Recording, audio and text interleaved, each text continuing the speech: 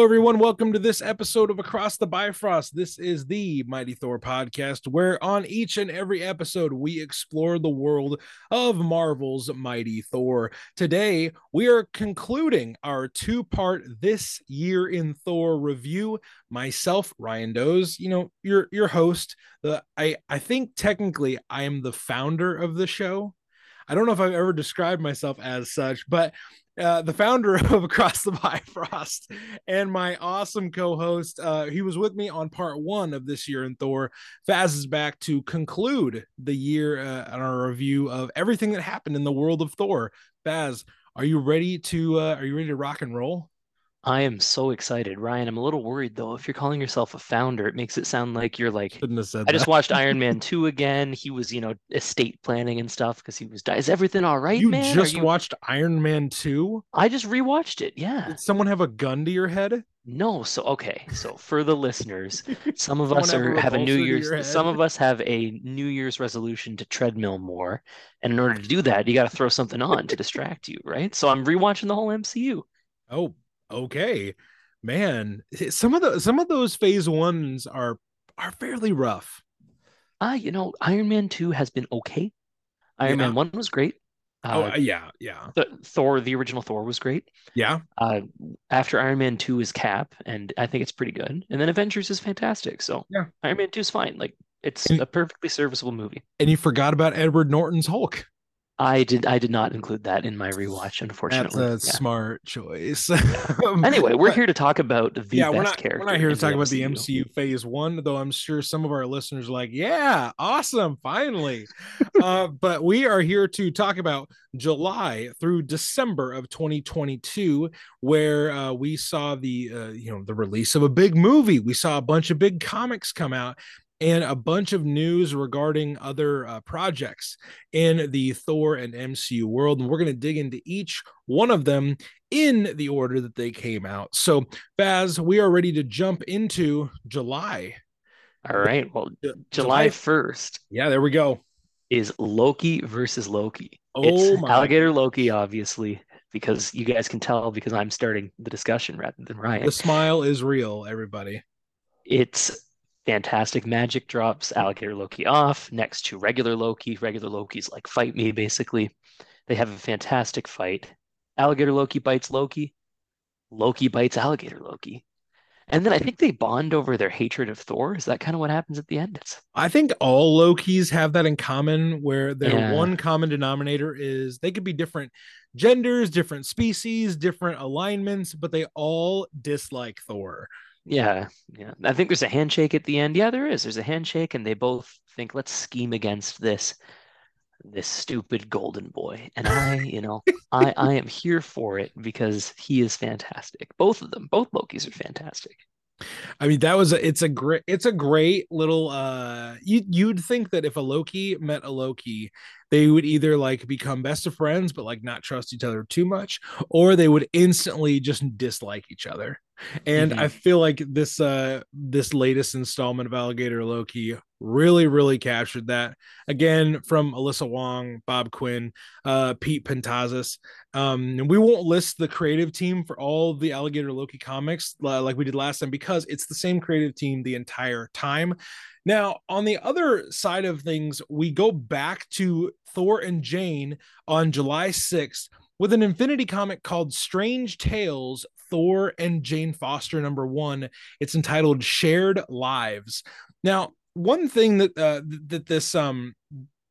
these Strange Tales comics, the Infinity comics that are coming out, sporadically throughout the year, the Strange Tales comics were kind of these one-shot adventures with characters that had just been highlighted in the MCU. So there's, when Multiverse of Madness came out, they came out with a Clea Strange and Wong adventure. They came out with a Rocket one around the release of the holiday special. They came out with a Moon Knight one around the Moon Knight show. They had these different one-shot adventures so that people that were already invested in the TV shows could go over to Marvel Unlimited and read these short little comics to kind of whet the appetite that the MCU shows and projects were setting up. But here's a little bit of a description of what happens in this Infinity comic. The man behind the mirror presents a team up tale between Jane Foster, Valkyrie, and the God of Thunder, Thor. A classic Thor villain returns. Mr. Hyde does not stand a chance against Thor and Jane. Mr. Hyde is a classic literature character that Stan Lee turned into a Marvel villain way back in the 60s. He's super strong and he's super mad all the time, but he's kind of the foil for Jane and Thor in this adventure. Again, it's a quick little story. They have some fun with it, but nothing too earth shattering here with our Strange Tales issue. Kurt, any thoughts on Strange Tales before we move along, Faz? I thought it was pretty fun. It's I mean, unlike the Alligator Loki Infinity comics, there's actually dialogue, which is interesting, and it's still a Right. one shot. It's a quick, fun read. It's a cool story. I didn't realize they were making them for every highlighted MCU character, so that's pretty cool. I'd Yeah, recommend going back and checking through them all. yeah, it was. I mean, I think it's one of those things where any way that they can kind of cross, um, Yeah, they can cross the two audiences with each other. They will. Which obviously, if you've got these massive properties, and these chances to catch an audience, why not do it? makes Um, perfect sense, especially for yeah, Marvel Unlimited, right? Like they need to get people in buying the subscription, getting to read the comics, right? That's yeah. a great way to draw people in. And Infinity Comics are exclusive to Marvel Unlimited, so that's another great catch to it. Can't Speaking get Alligator Loki anywhere else. you will not get it anywhere else other than Marvel Unlimited. And on July 6th, we got a floppy single issue adventure that also highlighted a Jane and the Mighty Thor #2 from Torun Grunbeck. This is part 2 of the limited series that started around the hype of the Love and Thunder film. The synopsis for this one goes something like this: When Jane and Odin find a clue steeped in unknown magic, they turn to Dr. Voodoo, a reference I was not ready for when I read this comic. Dr. Voodoo helps them find Thor and learn about an interdimensional threat that requires more than Thor's strength to combat. Meanwhile, Runa, the Tessa Thompson inspired Valkyrie, she cuts a Midgardian vacation short to help the warriors of Asgard hold off their enemies' assault on the Golden Realm. Why do their enemies seem to know something Sif does not? Sif at this point she's taken the role of Heimdall, where she watches the bridge and makes sure that Asgard is safe. But in Torun's story here, the enemies of Asgard have all come and they've they've come to Asgard all at the same time in you know this collaborative effort to get rid of Thor, to get rid of Asgard once and for all, and they're kind of pulling out all the stops to rebuff this attack. So in issue 2, we just ramp up the action, and Jane realizes that she's got to go find Thor while the soldiers and Runa and Sif and Beta Ray Bill, they fight the enemies there. So Faz, I know this was not a comic that you kept picking up after the first issue, but man, I would go back and like read this at some point.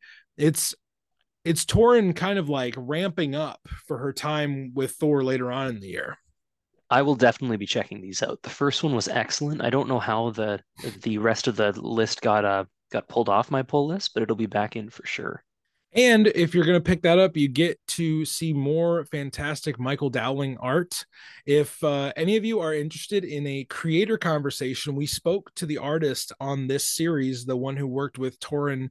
Michael Dowling was a phenomenal chat that we had a few months back. So if you go just scroll back in your podcast listing, you'll see chat with Michael Dowling, and that is a good use of your time. So go check that out. Hashtag shameless plug. I of course. What else do I Mm-hmm. have to plug? Mm-hmm. So that same week on July 8th, a little thing called Thor Love and Thunder came out in theaters. I'm going to read you just some statistics about the movie, and if you're interested in hearing our full thoughts, our instant reaction to the film, go back also in our our listing of episodes, and you'll see our Thor: Love and Thunder review. We will kind of give you our like, it's been a while. We've had a few months to think about it kind of thoughts at the end here, while after I read off some of the things that this movie did and accomplished. So Thor's retirement is interrupted by a galactic killer called Gore the God Butcher, who seeks the extinction of the gods. To combat the threat, Thor enlists the help of King Valkyrie, Korg, and his ex-girlfriend Jane Foster, who, to Thor's surprise, inexplicably wields his magic hammer Mjolnir as the mighty Thor. Together, they embark upon a harrowing cosmic adventure to uncover the mystery of the God Butcher's vengeance and stop him before it is too late. Thor: Love and Thunder was directed by Taika Waititi, starred Chris Hemsworth, Christian Bale, Tessa Thompson, Jamie Alexander, Taika Waititi, Russell Crowe, and Natalie Portman. It was written by Taika Waititi and Caitlin Robinson, produced by, of course, Kevin Feige. The budget for this film was $250 million, so a cool, crisp $250 million.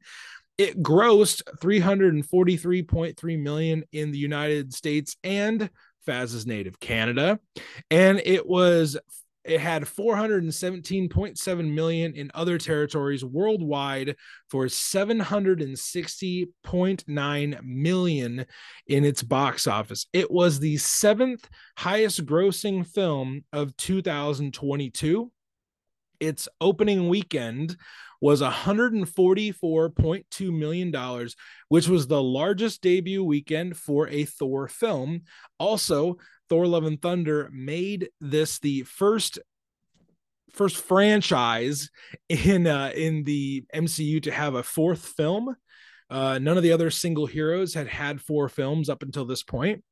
It received a 64 critical rating on Rotten Tomatoes, and the critical synopsis went like this: in some ways, Thor: Love and Thunder feels like a Ragnarok redux, but overall, it offers enough fast-paced fun to make this a worthy addition to the MCU. I like how you snuck worthy in there, Rotten Tomatoes. Good work.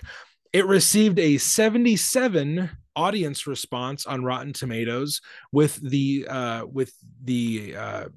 overall feeling being something like this: even though Thor: Love and Thunder's constant silliness makes it hard to invest in the more serious sides of the story, there is plenty here to enjoy. This film was also nominated for the 2022 Movie of the Year at the People's Choice Awards. It did not win. Another MCU entrant, the Multiverse of Madness, ended up winning.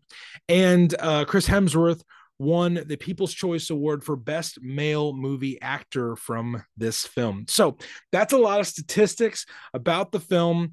And we're just going to give you a quick little, like, it's been a while since this movie came out. Thoughts, Faz? I'm winded, so I need you to take over right now. I will jump in first, certainly.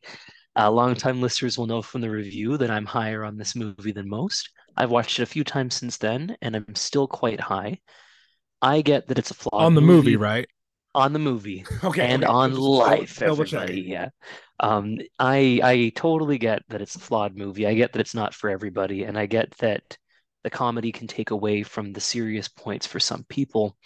But at the same time, like, I recently listened to an interview from Taika from around July, and he said that this movie means a lot more to him than Ragnarok, because while Ragnarok is a tighter script and a more fun time the whole way through, he really wanted to make an emotional story. And he thought the second half of this movie really laid into the emotion in a way that he was really glad Marvel let him do.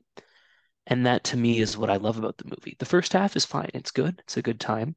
The second half, from the shadow fight onward, is one of the best pieces of MCU content I've seen, and I've still got it at the top of my solo MCU list.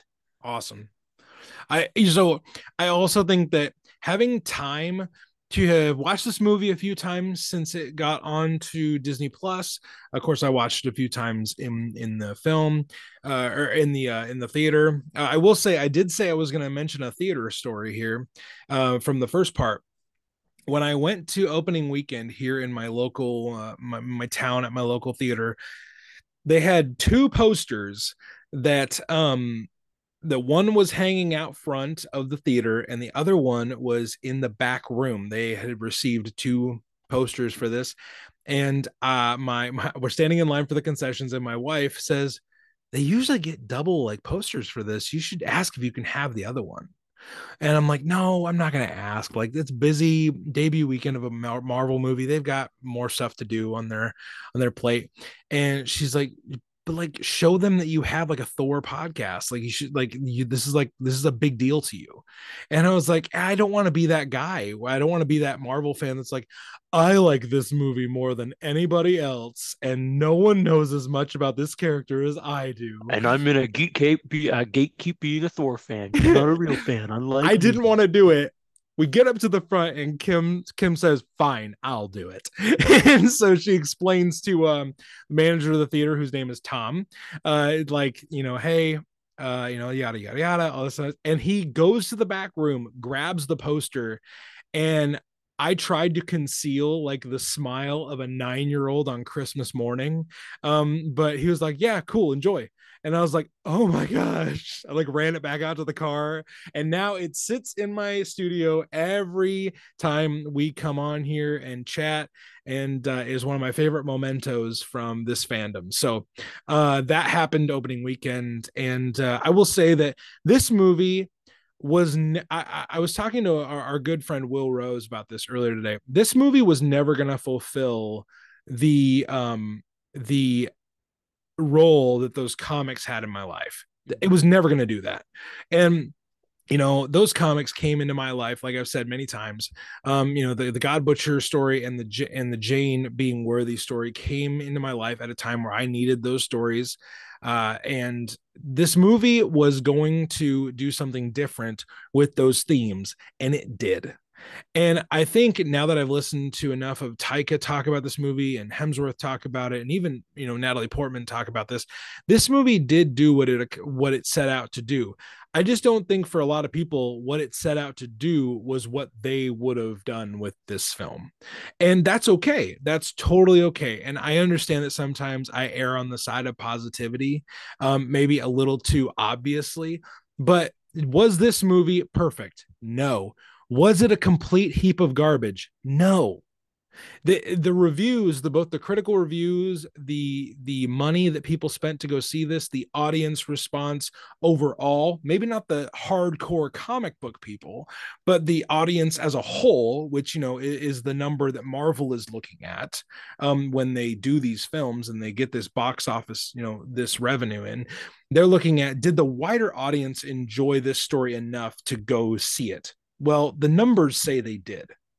And for it to have a huge opening weekend, the biggest in the Thor franchise, it was a great moment. And I enjoy this movie. It is really hard for me to rank these movies of, is it my favorite? Is it not? Because I enjoy every Thor movie for a different reason. So it's like, that might feel like a riding the fence kind of response, but I'm sorry, everybody. Like I tend to err on the side of enjoying things. You gotta commit, Ryan. It's either the greatest movie you've ever seen or it's the biggest piece of trash you've ever seen. No, this movie is not my favorite my favorite movie of all time. I will admit, it is not Christopher Nolan's The Prestige. It's not that movie. Everybody, that's the bit of Ryan trivia you get for this episode. That I believe the greatest movie ever is The Prestige. That's the tie into the Ryan cinematic universe right there. Just a little bit of a piece for you listeners to learn. Yeah. One thing on the topic of this before I give you guys, I have some notes from the third person of the Warriors 3 named right. We're Mr. gonna Will that I will get through. The Will Rose of it all.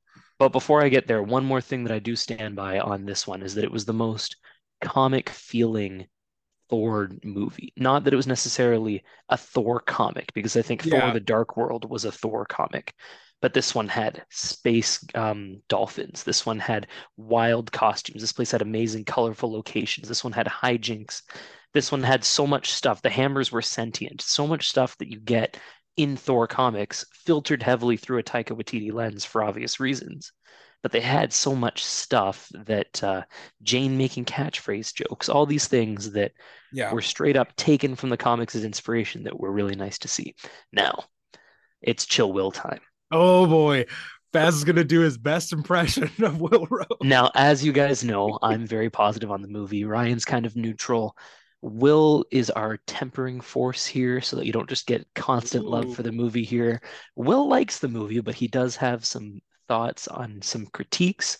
I can't do a good Will Rose, so I'm going to go like this instead. This is Chill Will from Chapel Hill. The more I watch and reflect on it, the more disappointed I am in it. I just think it was trying to do too many things at once. Is it comedy? Is it serious? Or is it a dark slapstick? Of course, you can do all in one movie if there's a balance, but I just didn't think they pulled it off. I like Taika's style and sense of humor most of the time, but it came off kind of like The Phantom Menace to me. When the opportunity presented itself to go deeper, like Faz's voice right now, they chose to make light of it instead. The Jane and Gore storyline in comics is up there as an all-time favorite. Not just comics, but stories in general. So there was no doubt that I'd be disappointed. It's hard to pull off a movie for these stories. I almost wish Thor 4 was Gore, and then Thor 5, Thive, was the Jane story arc. And don't get me wrong, there are a lot of moments or themes I really liked in the movie.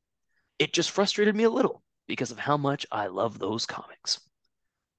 I do love the point you guys made in the year of review that the build-up and the trailers hurt your expectations of the movies.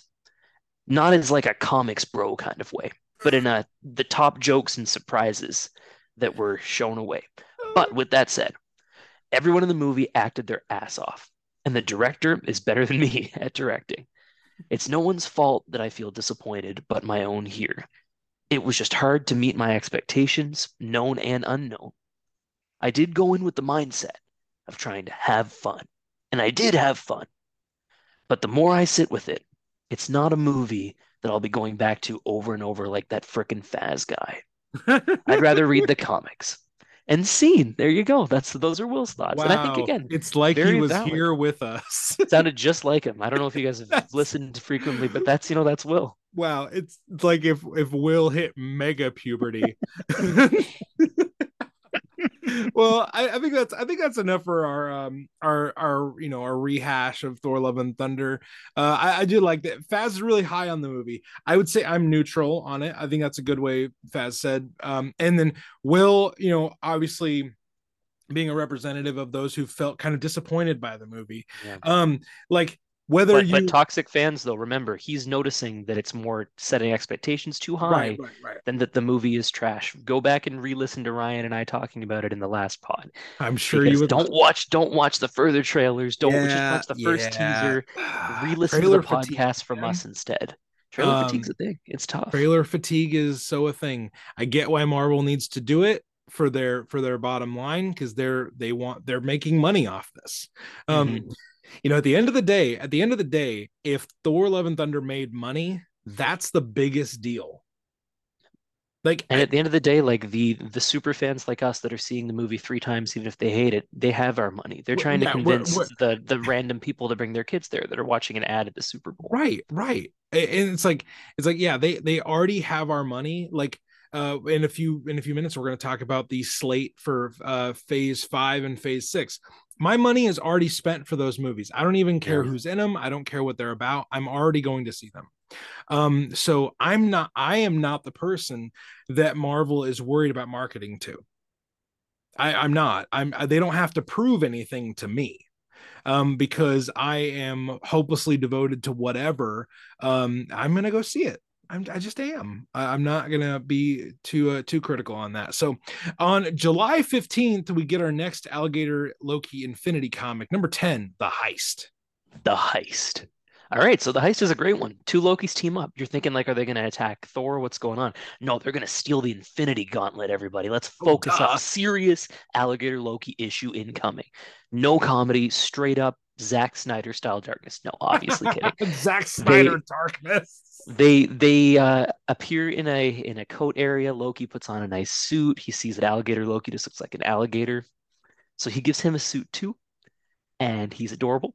and Loki dreams of getting the Infinity Gauntlet, and Alligator Loki dreams of eating the buffet. Oh boy. So Alligator Loki goes, tries to get himself the buffet. Mistakes are made. The buffet falls everywhere, and in the chaos, Thor and Squad do the meme. I don't know if you recognize this, Ryan. The one of like the cat making like the hissing voice and the two Yes. girls Yep. pointing. Yep. Cap and Thor do that, and Alligator Loki makes the hissing cat face, Yes. and it's Yep. That was fantastic. really good. And then they look up and they see that regular Loki is trying to steal the Infinity Gauntlet, Of course. That's why he's there in the first place. and they're thrown in Loki jail. We are in timeout, it says this time, and it is again a banger. I have to correct myself. Our alligator friend is wearing a bow tie, but not a full suit because he can't contain something that amazing.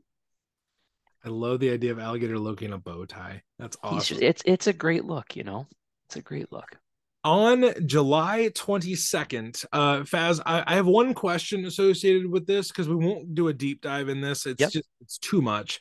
But on July 22nd, Marvel kind of surprised Comic-Con goers with a huge release of many titles. Like, I think some people thought like, oh, we'll learn about like maybe what's happening next year. Nope. They laid out the entire multiverse saga at Comic-Con for phase 5 and phase 6.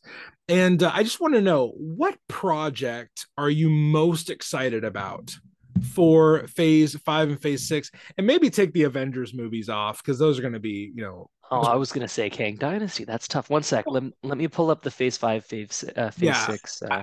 Mine is pretty simple. I'm excited for Fantastic Four. Oh yeah, good choice. I want to see what they do with Fantastic Four so badly because listeners of this show know, like, outside of Thor, like, Ben Grimm, the Thing, is one of my favorite characters, and I enjoy him so much.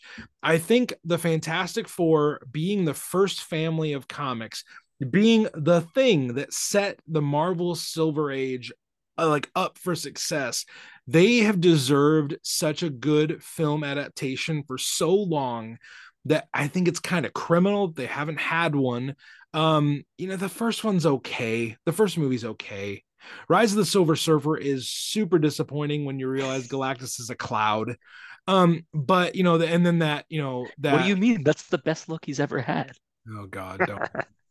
And then that Christopher Nolan-esque Zack Snyder dark attempt at a Fantastic Four reboot. Is that That with was Fan Four Stick? maybe one of the worst superhero movies I've ever seen. Yeah. I only finished it, I don't know, because I'm a glutton for punishment. But yeah, people that didn't like Thor Love and Thunder, you should go rewatch the Fantastic Four reboot, and then let's talk about bad superhero movies. You should go watch Three. You know what? I'm not going to go there. Never mind. Yeah. I'm gonna stop Well, myself. Yeah. which upcoming project are you most excited for? All right. So rather than picking one, I'm gonna do like a 90-second lightning round of why I'm excited for a whole bunch of them because I can't pick. I'm looking at the slate right now. I'm doing my best. Okay. Okay. Ready? Here we go. Okay, let's Quantum do it. Mania is going to be amazing because we're getting Kang as an actual villain for the whole thing. It's going to be Ah, fantastic to and see. MODOK. And Moda, it's going to be great. Everything's great about that. Guardians of the Galaxy 3 is going to be amazing. It's finishing one of the best trilogies in the entire MCU. Loki season 2 is going to be great because we've got Asgardian stuff and it's going to be amazing. The Marvels has Iman Vellani, who is a saint, and Brie Larson's amazing, and everything about that looks great. Blade is coming back and it looks fantastic. Oh my God, look at Blade.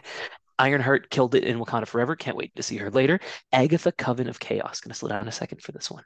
She stole WandaVision. She was amazing how good she was. Obviously, Wanda and Vision were Catherine perfect. Hahn, man. But Catherine Hahn's amazing, and she has a show. Can't believe it. Daredevil's back, motherfuckers. And Daredevil Born Again is 18 episodes. It's going to be fantastic. Captain America New World Order is a Cap movie. The last Cap movie we had was Civil War, and this time we're going to have Sam Wilson, and he looks fantastic. Thunderbolts has Florence Pugh. Don't need to say anything else than that. You know I want that. Fantastic Four is amazing. Unentitled Marvel Project number 3 is could potentially be a Thor movie, so we're going to put that in there. Oh, it probably won't be. It'll probably be after no, Secret Wars and whatnot, right? But who knows? And then Kang Dynasty and Secret Wars don't need said anymore. Thank you for indulging me, everybody. That was aggressive. But just know anything I didn't mention was only because it's not currently on the photo that I'm looking at, and I'm excited for it too. Secret Invasion, I'm hyped for. Secret Echo, Invasion, yeah, it was the one that I thought. Yeah. Yeah. Oh, Secret Yeah, Invasion. Secret Invasion looks good. And Echo, like, while she wasn't a huge role in in whatchamacallit, Hawkeye. From what I'm hearing, it's going to be a huge show with a lot of really cool stuff going on. So that might be really good too. That'll be that. There you I go. hope I hope people are surprised by that one because I am personally not excited for it. But you know what? Hey, it's been said before, in Kevin Feige we trust. Come on. Yeah. I think the Even the guy's ones got a that are pretty quote good track unquote record. bad are still okay, Yeah. like Marvel has always been sevens and eights with the occasional 10. You don't Yeah. get very many ones from them.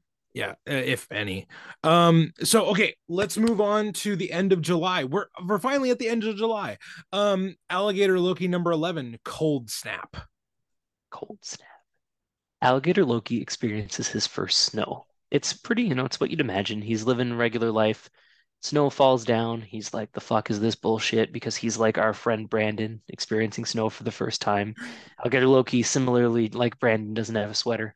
Like Brandon doesn't wear gloves. Like Brandon thinks that 50 degrees Fahrenheit is cold. Like Brandon. Oh, Texas boy. And then he meets regular Loki, who's wearing a winter coat, and he's pretty jealous about that.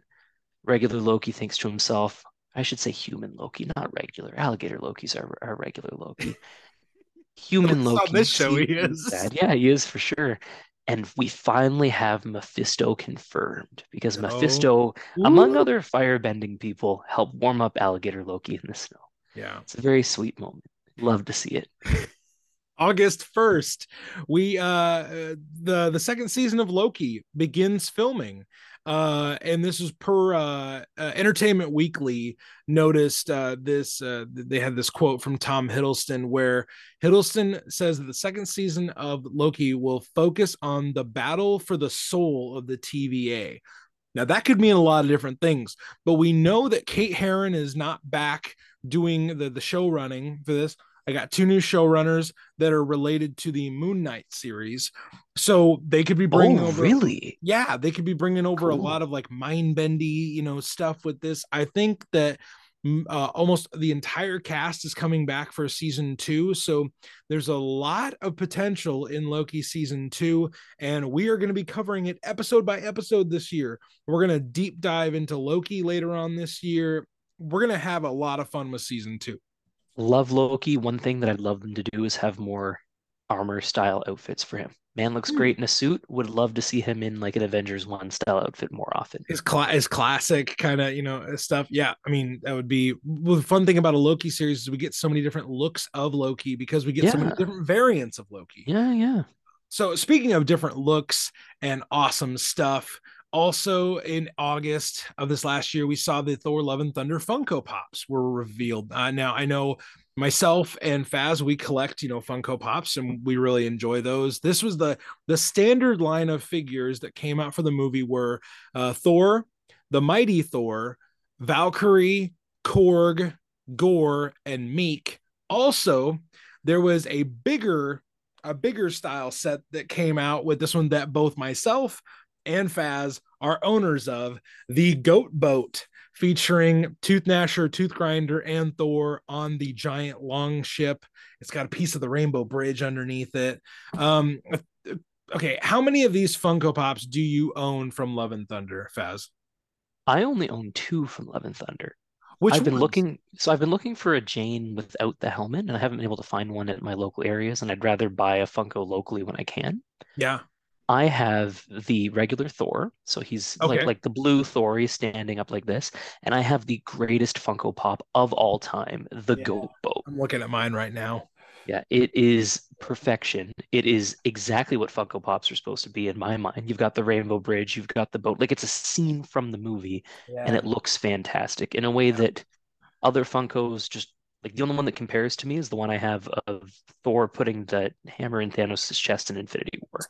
I thought about buying that the other day, and I couldn't pull the trigger. I don't know why, but I I got it have for Christmas. I'm very happy with it. I got the Goat Boat for Christmas. My wife really hit a home run with that Christmas gift, and I Perfect also have choice. the Jane one with the helmet on. Nice. So Nice. I would love to get the Gore one. I would love to get all of them. I Well, you I need to get the Valkyrie one, given how much you love Tessa Thompson. That's just Yeah, I do.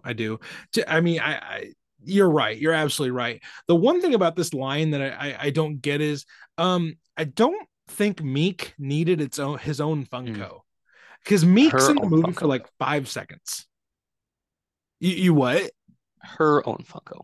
Meek is a girl. Meek is a girl. Yeah. I didn't know that. Yeah, Sorry, Meek. they I agree with you. I think that in an earlier cut, Meek might have had a bigger role, like following Valkyrie around while doing New Asgard stuff, which Okay. is why they had toys. In the same way, like I want to say there's a Lego set where they fight a serpent, and there was no serpent, obviously. Like stuff like that happens. Or in Infinity War when all the art was the Hulk breaking out of Hulkbuster, and he doesn't actually do that in the movie, so people were like, Yeah. "What's going on here?" Yeah, I think Meek is one of those. Zeus probably would have been a better Funko to have. Yeah. I don't know if there's like a variant of the Zeus one from this. I don't know. Zeus is tough though, because now that it's been a while, we can talk about it a bit more. Like he's a villain, right? And you can't like the villain Funkos usually have like angry eyes or look really upset. And do you make like a happy looking Zeus, I or would do you have make him them in the stance where he's lifting up the tennis skirt. Oh, love it. Yeah, yeah, That'd be yeah. Lifting up the hilarious. either that or him maybe holding Thunderbolts out if they don't want it to be Right, as silly. right. But yeah, But yeah, so the Funkos come out, and Funkos are something that a lot of people in the nerd community collect. So yep, yep. the Thor: Love and Thunder ones came out in August. We move on to August 10th, where the third issue of Jane Foster and the Mighty Thor comes out. This again by Torrin Grunbeck, Michael Dowling, Jesus Aburtov, and our friend Joe Sabino. The battle against the Dark Elves and their allies rages on in Asgard, and the warriors of the Golden City are losing badly. Rune of the Valkyrie has managed to stave off total defeat, but Asgard desperately needs Thor. Can Jane find clues of the Thunder God's whereabouts in Limbo, or will she lose herself to Sim's dark magics? So, again, because Faz did not finish this series, I will give you a quick rundown of these issues. This one was really cool because we got to see Jane working against a foe that I didn't really see coming. Sim is this limbo demon that she goes to with the help of Dr. Voodoo. She goes there. And the third issue is really where things get crazy down there. So I'll kind of give more of my thoughts in the third issue because that's when the fight with Sim actually happens. So we'll just move on to August 12th. Alligator Loki number 12, The Surprise. All right, let me pull it up on Marvel Unlimited. Again, free publicity for Marvel. Please sponsor us. The Surprise. Sure. Alligator Loki is kept in a little crate, like you do with dogs, by regular Loki. And regular Loki is waiting for Thor to give him the thumbs up. He gets the thumbs up, brings Alligator Loki through, and it's a 1 year birthday party for our special little guy Oh, enjoying his first year. So many people are there for him. They're wearing party hats. Thor's excited. You got heroes, you got villains. Dormammu came to bargain for a slice of cake. sure. Why It's not? just, it's nice. It's very nice. Human Loki still has bandages all over him. Our Thor tries to give Loki a party hat, and Loki refuses. And then Alligator Loki and Loki get picked up by Thor for some photos. There's a nice little montage of photos. It's a really nice time for everybody. And I'm sure you guys can tell that it's just such a heartwarming thing to read Alligator Loki Infinity Comics. This is also the first one that you get a kind of teaser that it will end. It says Alligator Loki's reign of terror will continue. And that's all we'll say for now. And I think this is when Alligator Loki kind of went on a break where Yeah. they weren't coming out as frequently, but they come in a little more sporadically now. So yes, there will be more Alligator Loki comics, but we're going to take a little bit of a break from them. So August 17th, we finally get to the end of Thor versus Hulk Banner of War. This creative team on this issue is a little different than the normal crew we've had. It's Donny Cates, Martin Coccolo, Matt Wilson, and Corey Pettit, but also Daniel Warren Johnson, one of Will Rose's favorite comic creators, comes in to help with the script. So we get a little bit of added DWJ on this issue. The synopsis goes like this: the time for victory has come in the final installment of this epic crossover between Hulk and Thor. Marvel's two heaviest hitters expend their rage on one final brutal brawl that will answer once and for all which of these heroes is the strongest. But in a fight between gods, monsters, and men, who becomes the victor, the loser, and who really has the authority to decide? Revelations about Hulk's past and choices Thor makes about the future will shake the Marvel Universe to its very core. Now, this comic series ended, I believe, inconclusively. Mm-hmm. So there was this big thing of going into this series of like, there will be a winner. And I guess you could say Thor won, but it's only because I don't know. I don't know, Faz. Like, did you feel like it delivered on the kind of on the promise? I It think it's tough promised. to have a long-running Thor book and a new Hulk book and then kill one of them in a war like this. So it's too bad that they kind of promised that because it kind of had to end the way that it did. But they kept telling Right. us that it wasn't going to, right? Like if we knew from the beginning that it was just going to be a normal kerfuffle, like that's one thing. But like didn't Thor win because he like chose to stop fighting but could have easily destroyed Banner at the end? It's like Right. you have to kill him at that point to have a victor, and you don't. So it's I mean, Yeah. And then it and was pretty good, but it wasn't what we wanted it to be, I don't think. and it really ends with Hulk flying off to his next adventure, Hmm. like flying off deeper into space. And I don't know, like this is not a knock on Donnie or Martin or Matt Wilson, Corey, even DWJ coming in on this one.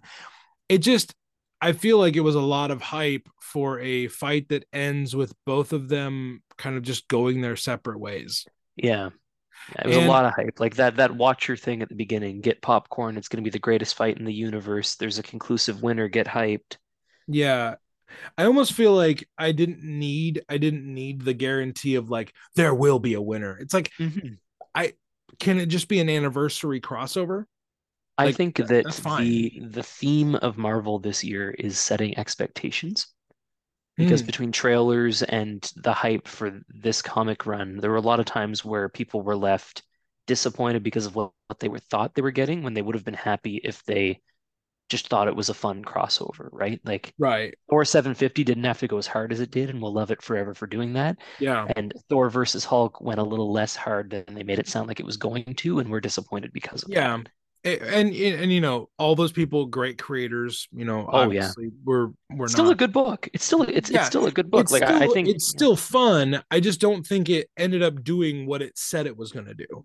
Yeah, it's just expectations. If we Yeah. thought it was just a fun anniversary romp, we would have probably loved it as like a fun shoot 'em up for 5 issues, right?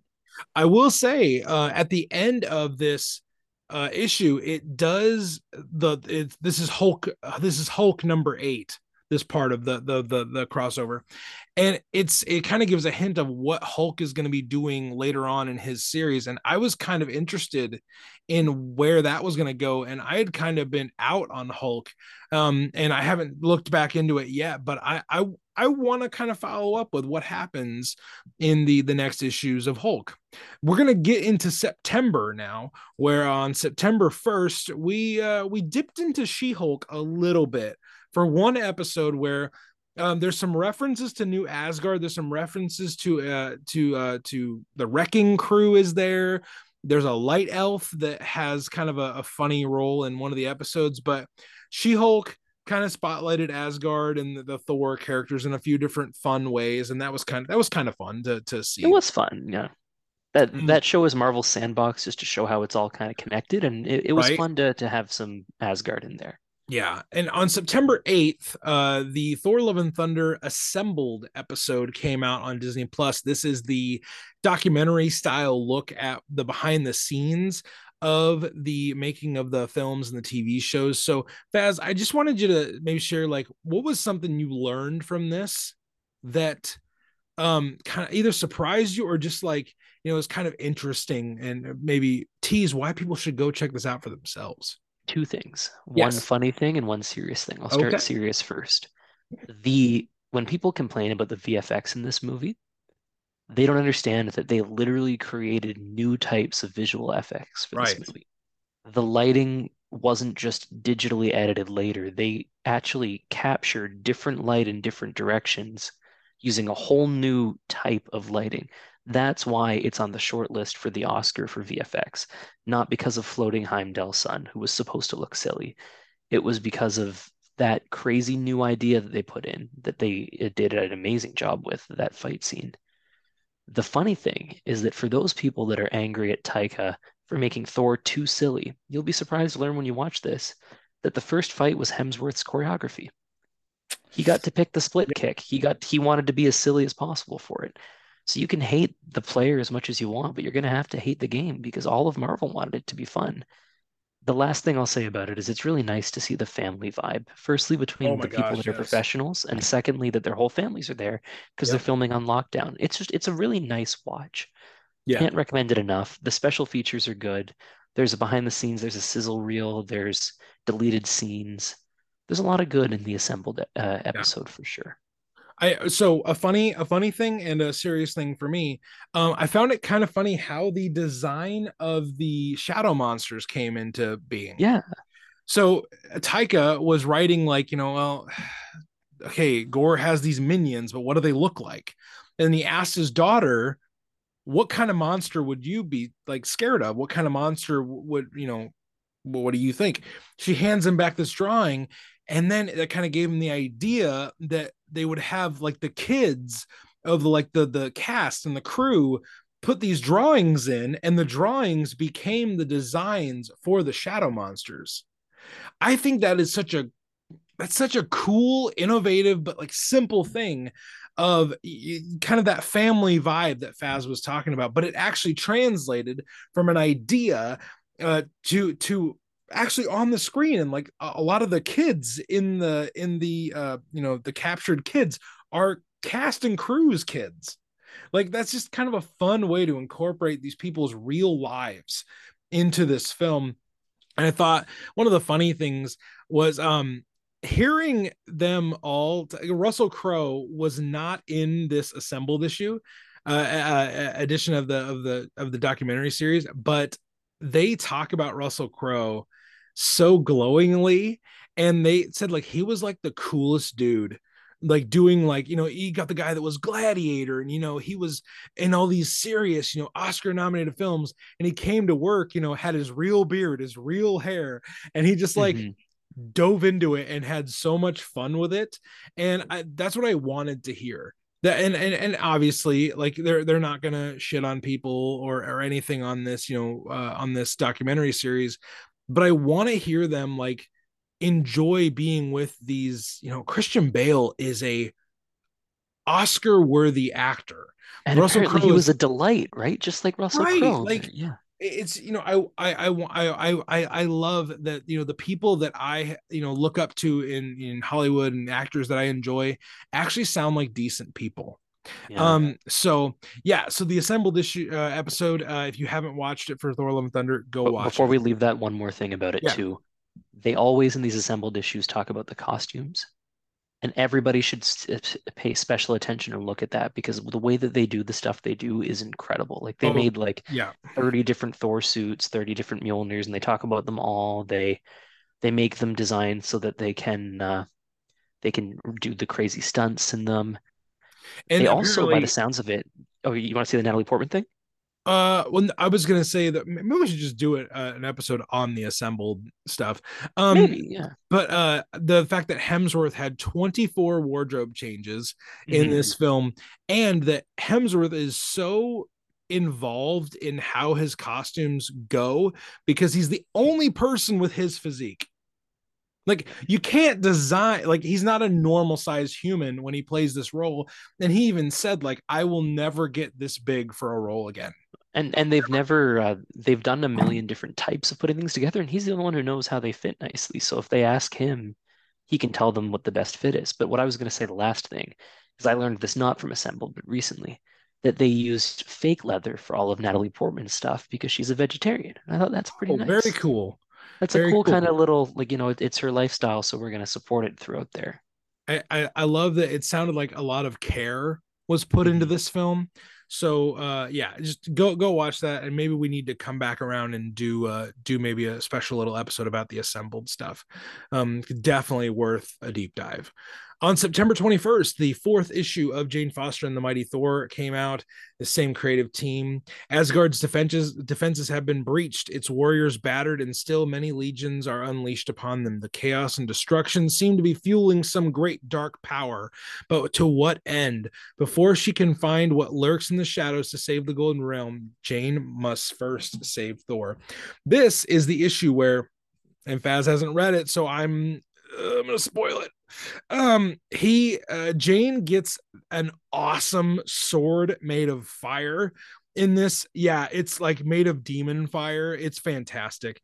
And she combines it with with Mjolnir. Like it, there's some points in this issue where Michael Dowling goes so bat crap insane with that stylus. And Cool. great action in this one. And we get to see Thor actually start being in the issues. Like Oh, nice. He's there. Okay. he spends, well, the whole goal of this series is to get Thor so that they can go back to Asgard and fight the Dark Elves. Jane is kind of sent on an errand to find him, so there's a lot of time where Thor's not even really in the It's a story. fetch quest, but for Thor. It's Right. It's a fetch quest. But yeah, so the next issue, this is the penultimate, so we'll get to the finale in just a moment. But first, on September 28th, Thor number 27, Venom of Asgard, part 1 comes out. This is written by Donny Cates. He writes Venom once more alongside guest artist Salvador Larroca. This is a team up of kings, Thor, the King of Asgard, and Eddie Brock, the King in Black. They must set aside their personal differences to save one thing they love, Earth. So, a few little points about this. I really enjoyed Donny Cates' Venom.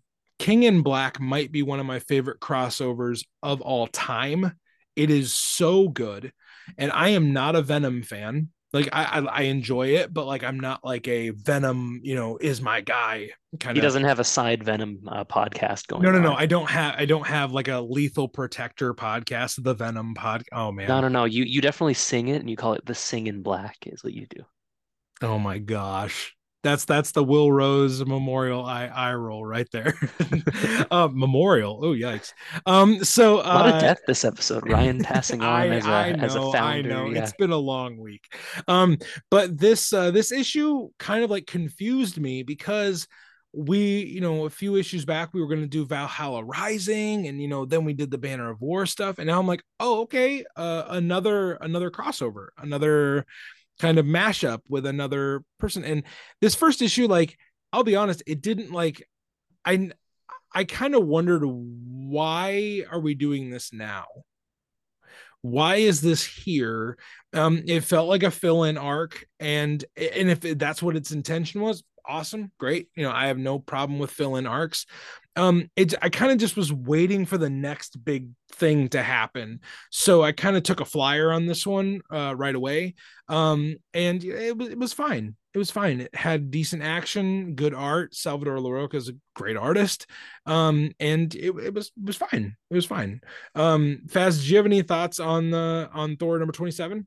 It was fine. It was fine. There's some good art. It was a good story. It was fine. Like I echo you entirely. It was all right. If it came like 6 months after Banner of War instead, we might have been higher on it as like a nice fun hit 'em up. But when it came right afterwards, it's like, but we just did this, but longer with Hulk. Yeah. So now we're just doing a short version of the Hulk thing here. Yeah. Yeah. It's very, it was very reminiscent. I almost felt like we had a little bit of a hangover from Banner of War.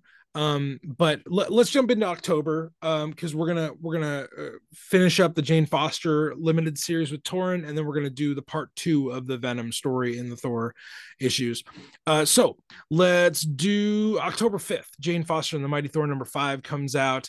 Everything comes to a head in this brilliant and brutal conclusion to Doran Grunbeck and Michael Dowling's Jane Foster epic. The puppet master who has been leading all of Asgard's enemies from the shadow will be revealed as the dark secrets of Runa's past. With Asgard torn asunder, will Jane and Thor arrive in time to save the Golden Realm from certain destruction? So, again, Faz, I'm gonna spoiler alert here for you. The person that's behind all of Asgard's enemies is Ares, the Greek god of war. Oh, that's fun. I didn't see it coming one No. bit. Well, now I And see it coming, listeners. just watch, Ares is going to show up. um I kind of thought it was a fun little inclusion, but it didn't make sense to me at the time because I was like, why why is Ares going after Asgard and using all of Thor's villains to do so? I kind of Does it had, explain why, or does it just yes, it's kind of like a Ares gets his power from warfare. Oh, And so he just wants war. It's not about actually taking Asgard or anything. yeah, it's and honestly, if I, it's been a while since I've read this one, so if I get any of this wrong, Torin, please let me know. And Send us a profanity laden voice message, please, if we mess it up. Because firstly, yell at me for not reading it yet. That's on me. And then you can yell at Ryan for getting it wrong. wow. I will say I did enjoy, we talked about this with Michael. I enjoy Michael's versions of superheroes because they're a lot more slender and they're a lot slighter. They're not these big exaggerated 90s muscles on muscles on muscles. I loved his design for Ares. I could see the design they did for Ares in this. I could see that being the approachable kind of way they do Ares in the MCU, when eventually he and Hercules face off, because that's got to happen. It's got to happen. Um, I enjoyed this series a lot. I enjoyed the end of this series where Jane essentially tells Thor, "Hey, war is not going to end war, so like show mercy." Oh, he And looks cool. yeah, right. So like this series ends with Thor showing mercy to his enemies. How many comic book stories end that way? Not a lot of them. And I really applaud Torin and her storytelling, not just being another like, hey, whoever punches the most people in the face wins the comic book. That's not how it ended, and I loved how there was some nuance in the ending of this. So there we go. October 19th, Thor number 28 comes out. This is Venom of Asgard part 2. Same team from the last issue. Hammer, oh gosh, this is a weird solicitation. Hammer versus Tongue. Thunder versus Symbiote. Golden Hair versus Pointy Teeth. It's the epic finale of this dark, twisted team up between Thor and Venom. How will the events from the current Venom series impact the future of Asgard? Find out here. Baz, I was hoping you might give us a little bit of a synopsis of this one as we finish up this two-parter. Well, briefly, it's Thor and Venom fight. Yeah, They have issues. They fight. They fight it out. It ends in a tie. Venom goes his way. Thor goes his way, and the bad symbiote from before drops down into where Donald Blake is being serpented to death every day. Donald serpented to Blake, death. and he becomes a symbiote too for future use, presumably. There is some Sal LaRocca art in here where Beautiful. we get to see Thor decked out as a symbiote. Yep, And that, I won't lie, that is really cool. it's very Um, cool. and I still want that Funko Pop, the Oh venomized. yeah, yeah. Oh, that'd be so cool. Let's go into November. We just got a few more things for the year, everybody. November 24th, Alligator Loki number 13, The Cookout comes out. I know you guys are thinking about how penultimate episodes of things are really big, and this is no exception. Penultimate Alligator Loki for the year. Fantastic. It's a park, it's a picnic, lots of Marvel characters. There's a dragon, maybe the Great Protector. I'm not sure if he's gold in the comics or not, but Alligator Loki's there. Hawkeye is in love, feeds him alligator treats that are bow and arrow shaped, and Alligator Loki Loki's not is having it. he's like, no, thank you. I only eat Mjolnirs. And he escapes. He gets to Pinata, and he hangs out with some fellow green boys, which I really liked. Like they bond over color scheme, presumably, or maybe Loki just thinks that they're extremely attractive, which works for me too. They hang out together. Alligator Loki eats. Hawkeye is still not being paid attention to. He just wants to play with the puppy dog. I mean, alligator, you know how it is. Yeah. He won't let him pick him up. And then Alligator Loki is doing some amazing pinata stuff, and he takes out Clint in the head. I love this one. Felt like the most like slapstick funny because Clint Yeah. kind of plays the fool for Alligator Loki. I really enjoyed that. Also in this month, Chris Hemsworth's National Geographic series Limitless came out, and around the show, he kept doing this number of interviews, and the conversation of Alzheimer's disease in his family came to the forefront, and he kind of alludes to the fact that the next Thor film might be his last, and that after these two comedic approaches, he's maybe looking for a new direction. Now, throughout this year, I'm sure we can deep dive on this a little more, but Faz, I want to know you're much more savvy with like behind the scenes interview stuff and catching these little tidbits. In November, when all this news kind of comes out around Hemsworth and how he's going to take a little bit of time away from acting, what were your kind of reactions and thoughts about this news coming to light? Yeah, so the first thing is the Alzheimer's thing is very sad. He doesn't have anything yet. It's just he has a predisposition to it, so he's kind of got to think things through and be safer and be smarter about stuff, like do as many word games as he can to keep himself sharp. So that's nice. And spending time with his kids, I'm not too worried about from a Marvel perspective because he does that all the time. He takes breaks. He goes really hard, then he takes breaks. I think a lot of what he said was taken out of context about his wanting a less comedic Thor in the future, as these things tend to be. You guys have probably recently seen, based on when this is coming out, that Dave Bautista said that working for Marvel was horrible and that Drax is his least favorite character. When you read the whole quote, sitting in the makeup booth was horrible, but he loved being Drax the whole time. That's not what any of the titles say. Yeah. In this case, Hemsworth was saying he loved his time with Waititi. He loved the way they did it with Thor. He sees Thor in sets of two serious Thor movies, with the first two funny ones here and then two wise ones seems to be what he's looking for now that he's an adult and he's fully grown out of his midlife crisis is kind of what he's looking for. Yeah. A lot of people took this as a even Hemsworth is dunking on Watiti. Amazing. But really it's just it's time to end the arc. And it makes It's sense. a tonal shift. It's time to shift. It's going to stay with what he's been doing. He was a petulant warmongering child. He was someone trying to find himself, and now he's found himself in his purpose. And we're going to get King Thor, is what I think. Whether it'll be a full actual King Thor or just an old wise Odin-like figure, I'm not sure. But Mm. I could see it being one more Thor movie where he deals with the whole Hercules thing and dealing with love. We could get one of those and then an actual end like Yeah. Logan. It really Yeah. depends on how long Hemsworth wants to keep acting. But I mean, that, he's been doing this for over 10 years now. yeah, it's been a long time. He's had more solo movies than Robert Downey Jr., Yeah. than So Chris Evans. I I will say this. Chris Hemsworth's value with this character cannot be understated. Oh yeah.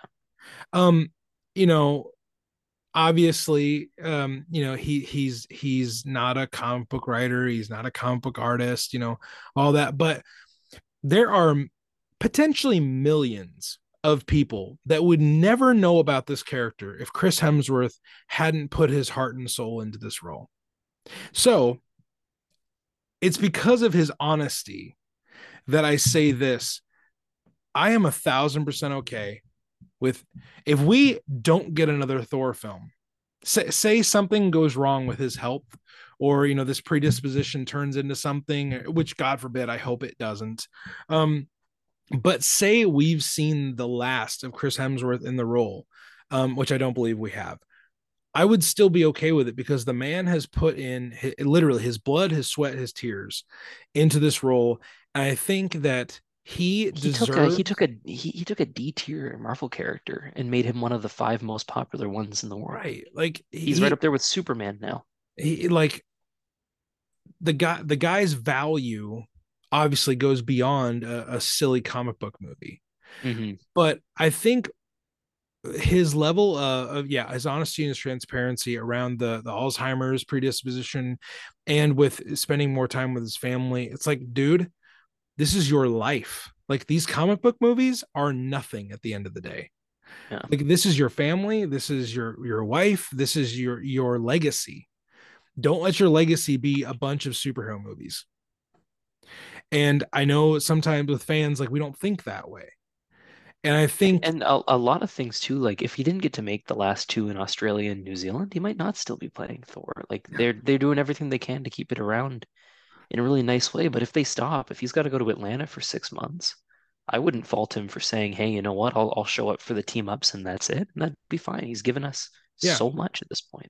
yeah, and obviously he's been fairly compensated for all this. Like I know that, like, well, he gets paid to do, like, yes, but it's still work though. It's still a drain on your family. It's still a sacrifice in a way. Obviously, Physically, it's horrible, right? He was in pain the whole time in the last movie.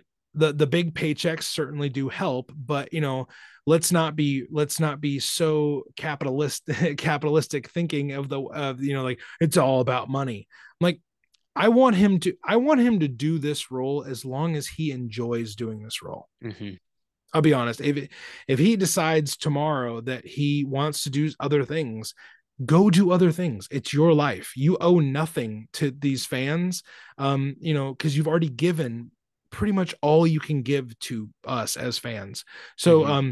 Chris Hemsworth, love him. I love what he's done in these movies, and I'll always give him full credit for making Thor a mainstream pop culture reference.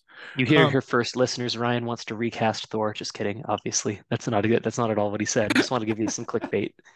let's move on to December, and then we gotta wrap up with some awards at the end of the day. On December 7th, my birthday, Torn Grunbeck gave me a present, and it was Thanos Death Notes #1. The creative team for this issue is a lot of people. A lot of awesome people would say that, led by Torn Grunbeck, but it includes others like Christopher Cantwell, J. Michael Straczynski, Ron Lim, fantastic artists and creators on this. This spins out of the Thor books and it tells Thanos' side of searching through his past. And it gives us a little bit of a look ahead to what's going to be happening between Thor and Thanos, because we have that vision all the way back in the first arc of Donny Cates' Thor run of Thanos with the Infinity Hammer. We got to see what happens there. Also, the same day, we'll just wrap these two together. On the same day, Torrin started the Legacy of Thanos Part 1 when she guest wrote with Nick Klein on the continuing Thor book. Jane Foster and the Mighty Thor, Punisher War Journal. These are all things Torrin has done, and she brought the fun to the main Thor book. A universally loathed foe kidnaps Thor's baby sister, Lausa. And this is by the way, this is Corvus Glaive. Corvus Glaive of the Black Order steals Thor's sister, drags her into the pits of hell, and Sif's all sight can't even see. So Thor needs to go get help from Runa, who has the powers to like control these undead sisters who used to be Valkyrie. And they go deep into the pits of hell, and then they find Bor at the end. So it's like this crazy cliffhanger. But Faz, this was a really good way for Thor comics to end the year. I really, really loved where Torrin put us at the end of the year going into 2023. In honor of Torin, I only have two words to say for these two issues. Fucking brilliant. They were so good. It's really hard to understate how excited I was for Torrin to write the main Thor book. Mm-hmm. Again, no disrespect to Donny Cates. I have really enjoyed his run up till now, but Torrin brought her style, brought her tone to it, and I really enjoy her style and her tone. And I am so excited for part 2 to come out in just a few weeks. Oh yeah. We're very, very excited for where Legacy of Thanos is going to be going in the Thor book. On December 9th, we have our last entry of the year, and it's only appropriate that it's an Alligator Loki Infinity comic. Number 14 comes out, and this one was one of my favorites, Faz. This one was the most epic of Yeah, all by of them. far, by far. It's called Dragon Envy. Loki takes on several of the iconic dragons in the Marvel Universe and Devil Dinosaur. It's fantastic. There's huge dragon fighting in the sky, devil dinosaurs on the ground, alligator Loki comes out of the water, and he's a full-on dragon Yeah. alligator. Oh And gosh. he's got so many awesome epic fight things. Regular Loki's getting stressed. He bites on Devil Dinosaur. He takes him down. He's ready to fight more. It's a whole war going on. Fire breathing, fighting here and there. Oh my God, what's going to happen? Loki's so scared. And then Loki gets licked in the face. And it's revealed that they're all playing dinosaurs in a So good. cardboard castle with cardboard So wings put on good. alligator Loki so that he can feel as special as the other dinosaurs. And it is perfect. I love a good Devil Dinosaur reference. Devil Dinosaur, also a top Marvel character for this guy. Alligator Loki was ended on such a fun note. That was, as epic as you can make a wordless Infinity comic. That's a pretty good way of doing it.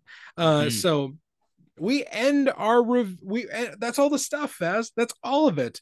We only have a few things left that we're going to do with 2000. Such a relaxing year for Thor. Almost nothing came out this Almost year. nothing happened.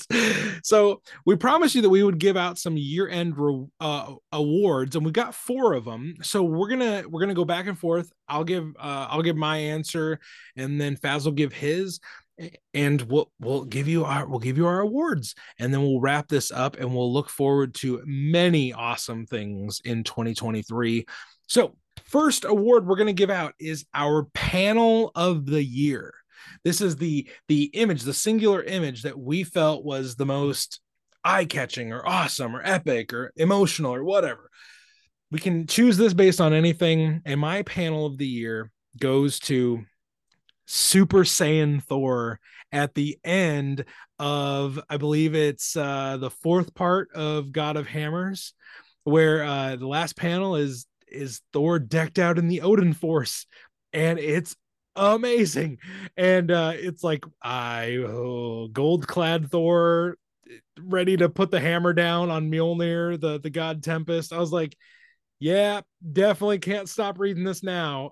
So that image like just seared into my face, And Nick Klein, I mean, there's a lot of great artists in comics. Nick Klein is kind of the shit though. Oh Like yeah. he's gosh, man, I want to talk to Nick Klein so bad. I'll be honest. I think the guy is just top notch. And the Super Saiyan Thor like last page reveal was my panel of the year. Faz, what was your panel of the year? I have two as we Oh were thinking about boy. it. The first one, similar to yours, is the Super Saiyan panel when he's breaking down Mjolnir and you get the Right. different slices around it. It's a beautiful look. Won't go into it too much because you already talked about how great the Super Saiyan one was. The other one is the funeral for the All-Father shot, where the Oh, whole Marvel universe is there. so There are good. Celestials, there are villains, everybody's paying their respects, and the detail is just insane. That's my pick. I mean, hey, you could, I don't know if you could do a lot worse because there's been a lot of great A art. lot better, a lot better. You could A do lot a better. hell of a lot worse. Yeah. Oh boy. No, so many great artists worked on Thor books this year, but I Hmm. don't know. Nick Klein's pretty hard to beat, so that's why It's a he Nick is Klein kind of year. Nick Klein. Nick Klein did a fine job this year, to say the least. Now let's go to our issue of the year, our Thor issue of the year. I kind of going with the obvious one. I'm going with Thor 750, the big, anniversary style issue where we got so many different creators coming back to the book. I loved this book because of the simple stories these classic writers got to come back and do, like Jason Aaron, J. Michael Straczynski. Donny Cates has a great story in there. There's so many. Walt Simonson has a story in there. Like so many great people came back to do basically a 6 to 8 page story in this big huge anthology, and it just kind of, I don't know, it it seemed perfect for the moment. And I really really enjoyed it. The J. Michael Straczynski story of Thor writing his will is still one of my favorite things I've read in the last few years. So really enjoyed Thor 750. Faz, what was your issue of the year? Again, sorry, listeners, I've got two. First one, the end of the God of Hammers arc because of what it kind of set up. We've got Valhalla being empty. We've got Odin wondering what the hell he's going to do and being stuck in Mjolnir. Some of the imagery was amazing, and it's just like the possibilities from that are endless. But the second one that I want to talk about a little bit more again is Legacy of Thanos Part 1. Yeah. I haven't been this excited for a Thor story in a long time. And this is something that I've been thinking about since, was it Black Winter that we first saw Thanos with the Infinity Gauntlet Mjolnir? It's the end of Black Winter, yeah. Yeah. So it's been years that I've been hoping to see where that goes, and we might be doing that now. And Oh I boy. could not be more excited to see where it goes. So good. So good. Okay, our third award is your Thor moment of the year. What was the moment of the year that seemed the most Thor? Faz, why don't you hit this one first? Because I know you've got a clear runaway on this one. Listeners, you guys know that I'm the MCU one of us. I love the comics, but I'm here for the movies first and foremost. My moment of the year is the black and white fight scene on the little moon. It's incredible. The fighting is fantastic. The horror moments when Gore's got them all wrapped up is chilling. We could, if we had a whole movie like that, it would be rated R, but it would be fantastic. It'd be like Werewolf by Night. It would be like Werewolf by Night, and the fighting with the way that the lighting is only lit up by the electric powers from their weapons. It just and it all ends with the dreaded scene of Gore walking away with Stormbreaker and the Necro sword being pulled. That's my Thor moment of the year. A good one. That's a good one. I so my Thor moment of the year. I'll be honest, this one was a little because again, really no Thor stuff happened this year. There's not really a lot to choose from. But my Thor moment of the year, honestly, is Torunn Grünbeck writing Thor. Meeting her this past year, getting to talk with her and just hear her passion and like how baked into her story Thor is, even to her name. And I'm just like, this woman gets it, and she like is gonna I just someday I want her to write Thor. Someday I want her to write the main title. And when that, it came out on my birthday. Like it came out on my birthday. I went and read it and I enjoyed it so much. So Torunn writing Thor was my Thor moment of the year. Yes, I enjoyed the movie, everybody. Yes, I enjoyed, all these other different things, but honestly, that was the Ryan one wants to recast Hemsworth. that was the one I looked forward to the most. Last award we're going to give out, and then we're going to jump out of here, is your podcast moment of the year. Faz, what was your favorite moment of being on the podcast this year? For me, it was the review of Love and Thunder. I As loved the movie. I was reading a lot of toxic stuff online about how it was, the worst thing Marvel ever did, and I was feeling kind of down about it. And to have the four of us talking about how we all really enjoyed it from four different backgrounds and from four different angles of why we enjoyed it helps to kind of remind me that to fuck the haters and to not care what other people think. So that moment for me was the podcast one. We've had a lot of good ones this year, but and that one for me is my number one. And that episode also gave rise to the review crew group text that we still interact on every single day. And Haley and Brandon and Faz and I have we've talked about everything from just like real life. We've talked about, drama. We've talked about DC movies. We've talked about everything. Legitimately, those three individuals have become some of my best friends, and I have the Thor Love and Thunder review to thank. But my favorite podcast, before Ryan says his favorite moment, okay, this would have been my favorite, listeners. Yes, but this he would did have been not invite me to this one. This one was a one-on-one moment. My favorite podcast moment of the year was meeting my creative hero, Jason Aaron. The interview, the 2 hours I got to spend with Jason Aaron earlier this year and talk about the comics that mean the most to me in my history of being a fan, was, you couldn't put a price on it. And those 2 hours I will always be super thankful for. I was nervous. I was incredibly nervous because this man's work means a lot to me, but just coming to find out, like, he's just the coolest dude. Like, he's kind of this, this Viking scribe who just creates these awesome adventures. And we've enjoyed his Avengers stuff here on the show. That's wrapping up right now too. I really enjoyed that time, and it'll just be really hard to beat. And we got a lot of great stuff planned for 2023. Don't get it twisted, everybody. We may not have a Thor movie coming out this year. We may not know, what every single issue of the comics are going to be like, but we do know that we're going to have some great guests. We're going to cover some great comics. We are doing the Simonson saga this year. We are going to be covering Walt Simonson's run of Thor. We have a Loki season 2 to look forward to. There is a lot coming up just in the next few months that you should get really hyped for, because we're just gonna do a lot of cool shit this year. And Faz, we're bringing 2022 to an end. 2023 is ahead of us. Any final words for our listeners here as we close out a whole year of Thor? We had an embarrassment of riches this year. There were a Boy, billion did we. Thor stories. There were a billion Mighty Thor stories, and we ate good. But like Ryan said, guys, we're still gonna eat well in the next couple of years. There's lots to Oh, look forward to oh yeah. Thor-wise. Stick with us, stay worthy, and everything's gonna be all right. Stick with us, stay worthy, and everything's going to be all right. We need that on a t-shirt, Faz. So everybody, until we see you next time aboard the Rainbow Bridge, we encourage you, like you did all of 2022, we encourage you to do all of 2023, and that is to stay worthy. Ba-da, ba-da-da, ba-ba.